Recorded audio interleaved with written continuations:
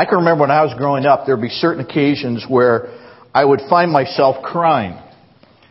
Sometimes it was when I got a report card and I knew I would have to show it to my parents. That was self-pity. Sometimes I would cry because I was tired, and those of us who are parents know what happens when it gets to meltdown time. It's like there's nothing you can do, and kids are crying. Sometimes I would cry out of manipulation because I didn't get what I wanted, so I thought if I cried and kept crying and crying, I would finally get what I wanted. So my mother used to have this great saying. She would say, if you don't stop crying, I'll give you something to cry about. Now, I didn't use those specific lines with my kids. I was a little more sarcastic when they would be crying. I'd say, are you feeling sorry for the kids who are starving in Africa today? But my sense is all of us as parents, if you're a parent, have had moments where you just like to say to your kids, would you knock it off and save those tears for something that's really worth crying about. Now, by the way, I'm not against crying. In fact, I believe that a lack of the ability to cry probably suggests something that's more wrong with you. It may mean, as one counselor says, that you're emotionally constipated. Now, I don't know if you realize this or not, but the Bible commands that we cry. Look at James 4 in your study notes. James is dealing with the topic of sin here. And he says, let there be tears for what you've done. Let there be sorrow and deep grief. Let there be sadness instead of laughter and gloom instead of joy. Humble yourselves before the Lord and He will lift you up in honor. And I hope you hear what James is saying. It's inappropriate when there's sin in your life to be joyful. You ought to be weeping over it because you're estranged from your Heavenly Father. In Romans chapter 12, verse 15, the Apostle Paul says this, rejoice with those who rejoice and what? Weep with those who weep. Jesus is even described in the Scriptures. We read it last week as we closed the service in Isaiah 53. He was described as a man of sorrows. And I knew this growing up because one of the first Bible verses I ever memorized was John 11:35. And the reason I memorized it is I heard it was the shortest verse in the Bible. And it simply says this, Jesus wept. So, look at Luke 19 there in your study notes. Jesus is approaching Jerusalem, and when he gets to the edge of the city, he begins to weep over it. He's not just weeping for the city, he's weeping for the people that are in the city because of their rejection of the Messiah. So, let me ask you, when's the last time you had a good cry over something that was worth crying about? Jeremiah sometimes is referred to as the weeping prophet. He's the guy that we're going to be looking at today. Now, in your reading this week, we looked at a lot of Manasseh and Ezekiel and stuff like that. I'm just going to focus specifically on Jeremiah this morning. In fact, Jeremiah wrote another Old Testament book called Lamentations. It's actually 5 funeral songs about the destruction of Jerusalem that takes place. He writes about his discouragement and the grief that he feels. He talks about the humiliation and the loss and the pain of the destruction of Jerusalem. And he talks about the persecution and the suffering that the people are experiencing. Lamentation is one of the books that on a weekly basis, the very devout Jews in Israel, when they're at the Wailing Wall, what they will do, and if you've ever been there, you'll see them rocking back and forth, and they'll have their Bibles open, and what they're doing is reading the book of Lamentations. They're mourning, they're grieving over the loss of Jerusalem and the loss of the temple. So, I'll tell you what, Jeremiah, I like him. He's not a crybaby by nature, necessarily, but he had a good reason to cry, and I want to give you a few of them today. We could spend weeks talking about this, but Jeremiah wasn't just some hopeless melancholic who just, they always say you see the silver lining in the dark cloud, He seems like the guy who saw the dark cloud in the silver lining. But he's transparent. His personal lives and his struggles are known to a greater depth and a greater detail than any of the other prophets that we'll study. And in order to learn all these details, I hope you'll read through the whole book of Jeremiah, 52 chapters. By the way, it's the longest book in the Bible, word for word, in terms of Jeremiah's writing. But at the end of it, you'll really feel like you know this guy in depth. He uses poetry. Biblical scholars say that, the Hebrew language is kind of lyrical, and he loved a good play on words. Jeremiah used alliteration. In fact, Lamentations is the only book in the Bible where it's an acrostic in many of the chapters. For example, in chapters 1, 2, and 4, he takes all 24 letters of the Hebrew alphabet and he starts each sentence off of that in an acrostic type of way. Jeremiah loved drama. He was the Dave McNeil of his day. He loved to act out his message. And he understood the power of a visual aid. On one occasion, he was trying to demonstrate to the people of Jerusalem that if they didn't change their way, that they were going to come under God's judgment. And they just weren't getting the picture and of how devastating this was going to be to them. And so Jeremiah went down to the local pottery store and he bought a clay pot, and then he took a sledgehammer and he just shattered that thing to pieces. And then he said, this is what's going to happen to our nation if we don't turn it around. And Jeremiah's message was not just for a nation. It was for individuals as well. But as a nation, just like our nation, founded on biblical principles, a nation that trusted God, a nation that then wandered from its convictions. And so in order to demonstrate that God was going to use some superpower, it happened to be Babylon, to come in and to discipline Israel, and then to deport them as slaves to another country, Jeremiah put an oxen yoke over his head and he fastened himself to it, and he walked around the city streets of Jerusalem, really drawing attention to this fact in order to get people's attention. So he was a man who felt things deeply, and he communicated with a dramatic flair. And he was a guy who wasn't so macho that he couldn't cry on occasion if there was really something worth crying about. So what could that be? Well, I just want to take a couple minutes to suggest 4 things to you this morning. Number 1, Jeremiah wept about the destructive consequences of sin. You know, a little history here. Jeremiah was one of the last remaining prophets in Judah. And remember, Judah is the southern kingdom. The northern kingdom, we learned last week, the 10 tribes to the north have been taken over by Assyria. I think it's about a 120-year period from the time that Assyria took over the northern kingdom till Babylon took over Judah and Jerusalem, the capital of Judah in the southern kingdom. So this Babylon comes in and it just mops up. And Nate talked last week about how when foreign countries would come in and take you, they would just deport you to a different place because they would bring some of their people in and take that. But Jerusalem was really devastated. Temple was destroyed. The walls were destroyed. The only people that they left in Jerusalem were really the poor. They took the well-educated and those who were successful in other things. In fact, even the handsome ones, it says in Daniel, they took the handsome ones and they brought them over to the Babylonian region. Jeremiah began his public ministry when Assyria had taken the north, so he's watching things going on in the north. And Assyria was putting pressure on Judah, but eventually it was Babylon that came in and destroyed Jerusalem, the capital city. But Jeremiah knew that God was already beginning the judgment on the southern kingdom. And it was a judgment because of their sin, things like idolatry. And if you think that we don't commit that sin, basically, idolatry is when you worship other things instead of God. Karen mentioned it a minute ago.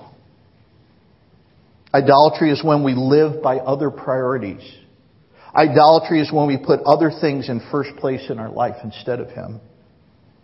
Also, there was sexual immorality that was rampant in that land at the time. There was unethical business practices and people were getting cheated out of their life savings, and you can go on and on. Sounds a lot like the 21st century, doesn't it? So Jeremiah has been watching all of this happen, and he sees not only the natural consequences that happen because of people's sin, but he knows that ultimately the sin was going to bring God's judgment, and that causes him to weep. And as he thinks about this enemy army coming in and bringing God's judgment onto the nation, he breaks down and he cries. And look at chapter 4 there on page 525. Pick it up at verse 19. Oh, my anguish, my anguish. I writhe in pain. Oh, the agony of my heart. My heart pounds within me. I cannot keep silent. For I've heard the sound of the trumpet. I've heard the battle cry. Disaster follows disaster. The whole land lies in ruin. In an instant, my tents are destroyed, my shelter in a moment. How long must I see the battle standard and hear the sound of the trumpet. And then God says to Jeremiah, verse 22, my people are fools. They do not know me. They are senseless children. They have no understanding. They are skilled in doing evil, and they know not how to do good. Turn over to chapter 9. We'll look at the first 3 verses there. It's on page 530. And this will give you an idea of why he was called the weeping prophet. Oh, that my head were a spring of water, and my eyes a fountain of tears. I would weep day and night for the slain of my people. Oh, that I had in the desert a lodging place for travelers, so that I might leave my people and go away from them. For they are all adulterers, a crowd of unfaithful people. And then God says in verse 3, they make ready their tongue like a bow to shoot lies. It is not by truth that they triumph in the land. They go from one sin to another. They do not acknowledge me, declares the Lord. So Jeremiah looks around at all this, the destructive consequences of sin. In fact, he says, and I might have put this in your study notes, chapter 8, verse 21. Since my people are crushed, I am crushed.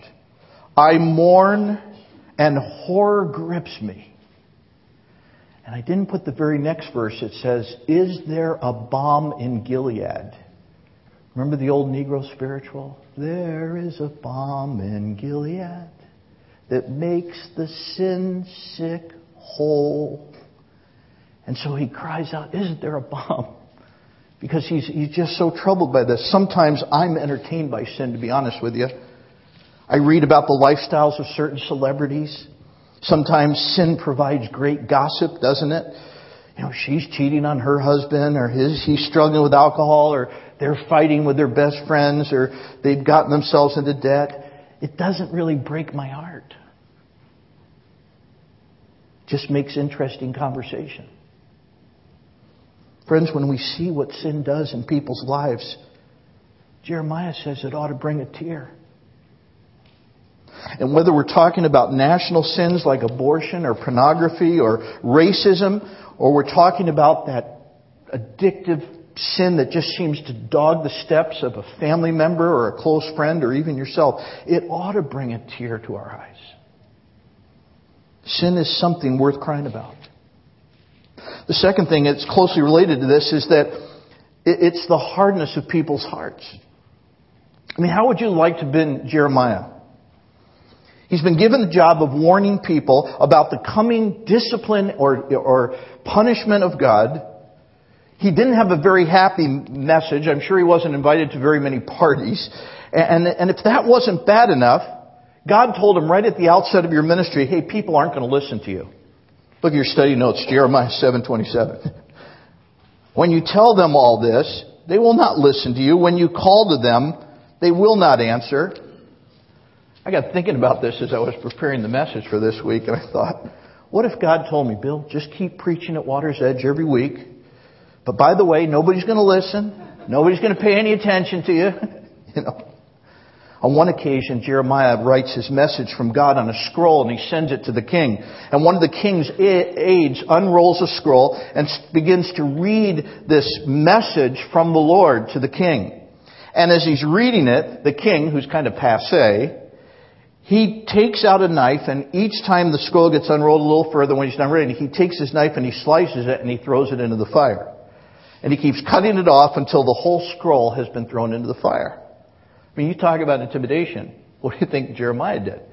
He went and he recorded a whole new scroll and he sent it back to the king. You know, I don't know if you've ever been encountered the hardness of heart when you're sharing the good news about Christ with someone who's spiritually lost. I don't have time to tell you a lot of my stories, but sometimes I just want to grab people by the shoulders and say, wake up. But there's other times I could just cry. You know, because I understand what's at stake.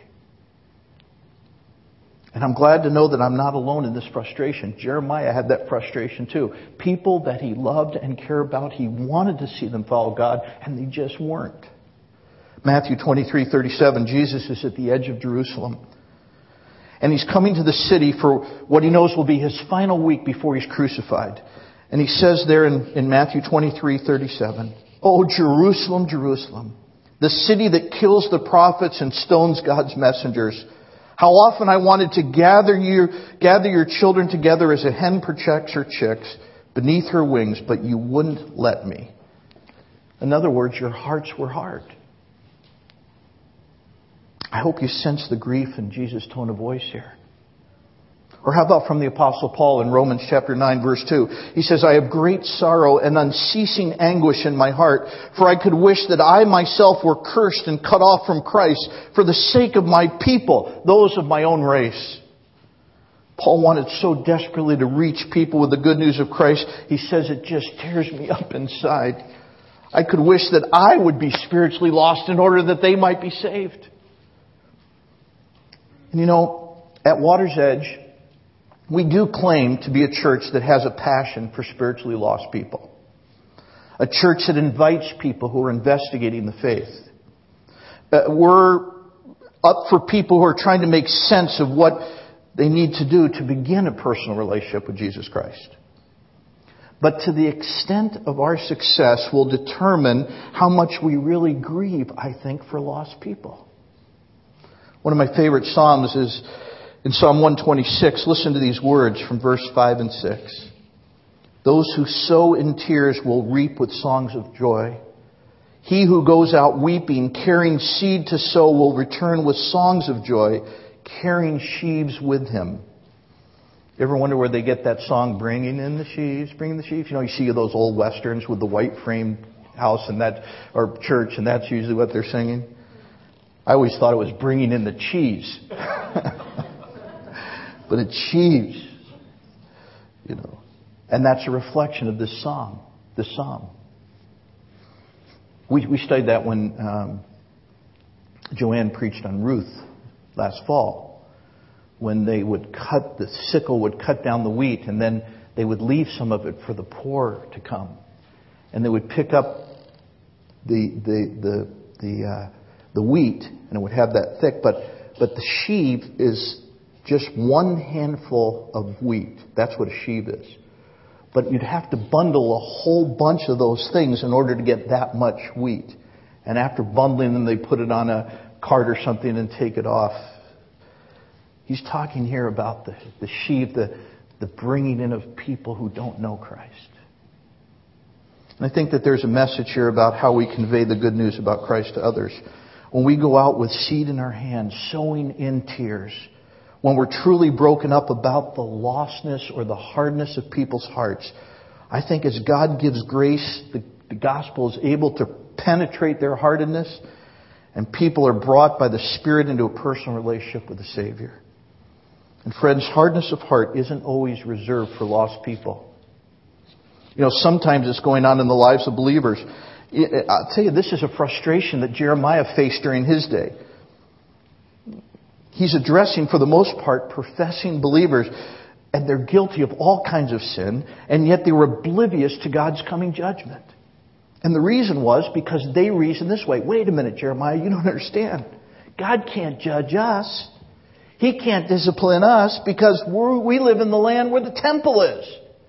And when you think about it, when you see all the ravages that are going on in the northern kingdom and those 10 tribes get completely wiped out and you're still standing, you think, man, God's on our side. You know. We'll just offer up sacrifices, kind of throw a bone to God. You know, we'll keep Him happy. Every week, you know, we go up on the Sabbath and we offer a sacrifice and, you know, we'll just kind of keep God off our backs that way. I don't know if you've ever run into believers like that. They think that God can be bought. They think that God doesn't really care. They think that we can continue with the hardness of heart. I had a sense this week when I was preparing this message too that I have a friend who I've known for a long time. He's a professing Christ follower and he's got a sinful pattern in his life. And there's this hardness in his heart. And my response over time has been one of disgust. It's one of irritation. Probably there's a little pride in there that somehow, you know, I'm condescendingly above him, and I know that that's just part of my human nature sometime. There's a part of me that doesn't want to be bothered with him. But God says that sort of hardness of heart that you see in him, Bill, that ought to melt your heart. It shouldn't make your heart hard. What's worth crying about? Well, it's the destructive consequences of sin, and it's the hardness of people's hearts. And then the third thing is it's the loneliness of commitment. You know, to say that Jeremiah was a lone voice of the Lord in his day is no exaggeration. There are several factors that contributed to Jeremiah's loneliness and his isolation. First of all, he wasn't the only prophet at the time in Judah. You'd think that he would enjoy the company of his colleagues, but he's the only prophet that has bad news. You know, he was predicting that God's coming judgment, and he's saying, you know, we're going to be taken off into captivity. We're going to be in Babylon. It's going to be a 70-year period before you'll be able to return to your homeland. Now, in Judah at the time, there was a lot of false prophets as well. And they were the forerunners of today's politicians. Because what they do is they take polls to see what people were thinking and what they wanted to hear. And then what they would do is they would say what they wanted the people to hear. It's not going to be 70 years and God will make everything better and it's not going to take repentance on your part and on and on and on. Well, who do you think the people wanted to listen to? If you got one weatherman who says, listen, get your snow shovels ready, but all the other weathermen are saying, hey, clear and balmy, which one do you want to listen to? You know. So, here's one guy making a bad prediction, and they're saying, what's the problem with you? To make matters worse, Jeremiah wasn't only alienated from his fellow prophets, he was somewhat turned off by the entire population of Judah. Jeremiah knew this because of the sins of the people, that the siege was coming from Babylon, and that it was inevitable. And he said, the smartest thing we can do is just surrender now. We might as well just put ourselves under God's chastisement. We might as well get it over with, and then we can get on with it. Well, you say that, and people brand you as a traitor. What do you mean? We're going to fight. You know. And so he wasn't a popular guy with his colleagues or his friends. And listen to what God told him. Turn to page 536, Jeremiah 16:1. God gave him a divine edict about even having a family. It says, then the word of the Lord came to me.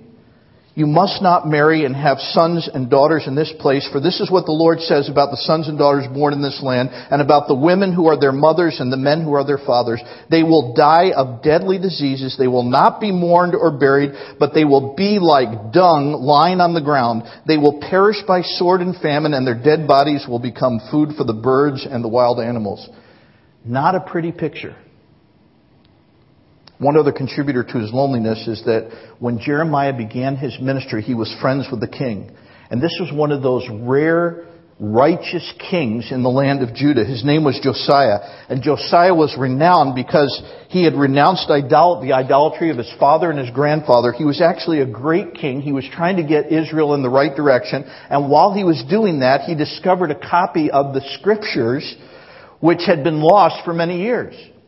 So he dusted off and he begins reading in public places the scripture. And for a time it has an impact on the spiritual direction of Judah. So when Jeremiah is starting his ministry, he found a kindred spirit in King Josiah. Somebody whose heart beat with his. But then tragedy struck. Egypt came up from the south and they were going to attack Judah. And so Josiah went out with his army to fight in battle and he was killed. And now Jeremiah lost not only a friend, but he also lost a like-minded, fully devoted follower of God. Do you know what it feels like to lose somebody like that? People who are sold out to following God are hard to come by. Men and women who just ignite that passion in you. You know, I think there's nothing more invigorating in my life than those few friends who I've been involved in ministry with, shoulder to shoulder, who are fully devoted followers, men and women, and there's nothing more disheartening than feeling like you're the only one who's struggling alone. Jesus knew that feeling. Even though he was surrounded by 12 disciples. In the end, look at Matthew 9:36. Jesus encounters a big crowd there, and he just wants to minister to their needs. He feels compassion for them, and he tells his disciples to pray. But you know what he told them to pray for? He said, don't pray for the needs of the people. He knows the needs of the people are so vast that the real desperate need of the occasion is additional workers. And he says, pray that God will send more workers out into the harvest field. Just one other aspect of this loneliness I just want to mention this morning has to do with those of you who are the only Christ follower in your family. You may be the only Christ follower at your workplace. You may be, if you're a student, the only Christ follower in your class or school. You may be the only Christ follower among your close friends.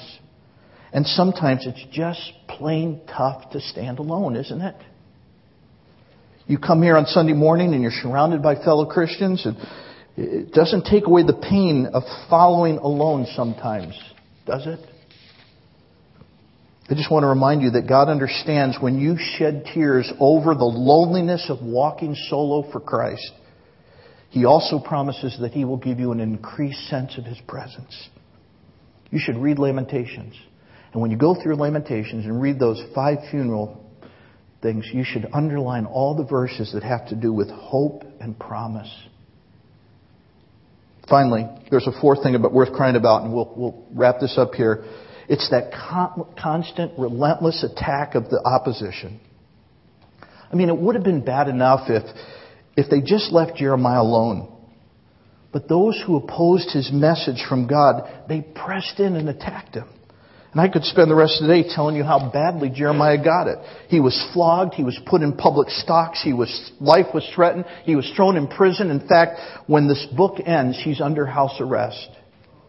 And in case you think Jeremiah was some type of superhero and he went through the whole ordeal with a smile on his face, let me just read you Jeremiah 15, verse 10.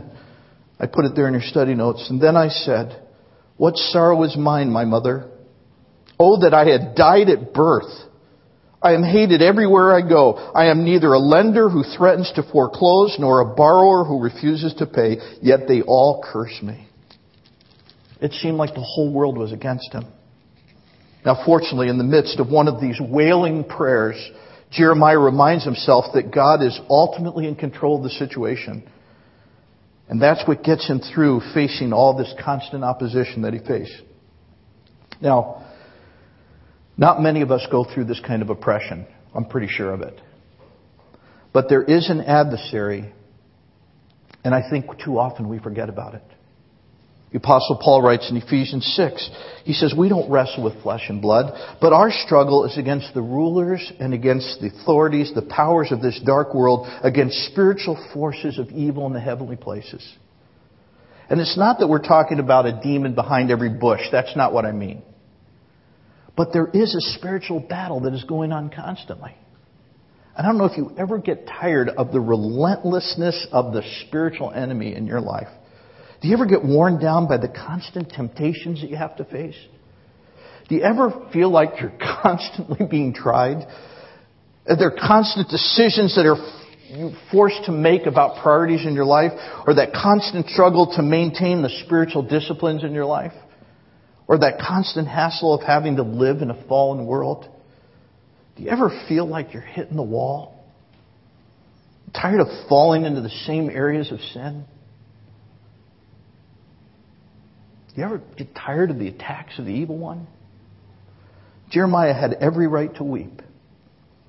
And there would have been something wrong with him if he hadn't wept. And I just suggest that there's something wrong with us if we're not deeply pained about the ravages of sin, about the hardness of people's hearts, about the loneliness of commitment, and about the constant attack of the opposition. So what's the benefit of crying? Well, first of all, it's cathartic. It's a way of getting it out of our system. But secondly, I think when we grieve over something, it reminds us that we need to depend on the Lord Jesus. As I thought about this, I realized that the tears often can teach us to long for heaven. I've seen this a lot in older people as I've been a pastor and I've been with them, is that there's an increased desire in the midst of their suffering for heaven. You know, it's interesting because in the book of Revelation, there's a lot of Jeremiah's imagery that is used in the book of Revelation. And it's the final time when God is going to set up a new heaven and a new earth under the rule of Jesus. And look at this last verse there in Revelation 21, verse 3. The Apostle John writes, and I heard a loud voice from heaven saying, behold, the tabernacle of God is with men, and He will dwell with them. And they shall be His people, and God Himself will be with them and be their God. And God will wipe away every tear from their eyes. And there shall be no more death, no sorrow, nor crying. There shall be no more pain, for the former things have passed away. And until that happens, there are some things that are worth crying about. So I hope that your tears might remind you of the joy that awaits you in the presence of Christ. Let's pray. And let me just give you a moment as we bow in God's presence. I'm going to ask you the same question I began my sermon with. When's the last time you had a good cry over something that was worth crying about? And if it's been a while, then right now might be a good time to repent of some hardness in your own heart. And you could say, God, make me sensitive to the things that grieve you.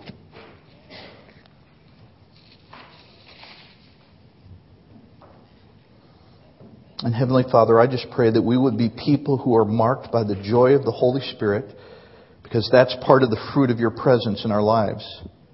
But I also pray that we'd be people who are quick to shed tears over things that grieve your heart. Quick to weep with those who weep. Quick to mourn over our sin. Jesus, you said, blessed are those who mourn, who are truly are sorrowful. Blessed are they. It seems like a contradiction in terms, but Father, teach us today the worthwhileness of grieving in the right way. And it's in Jesus' name we pray. Amen.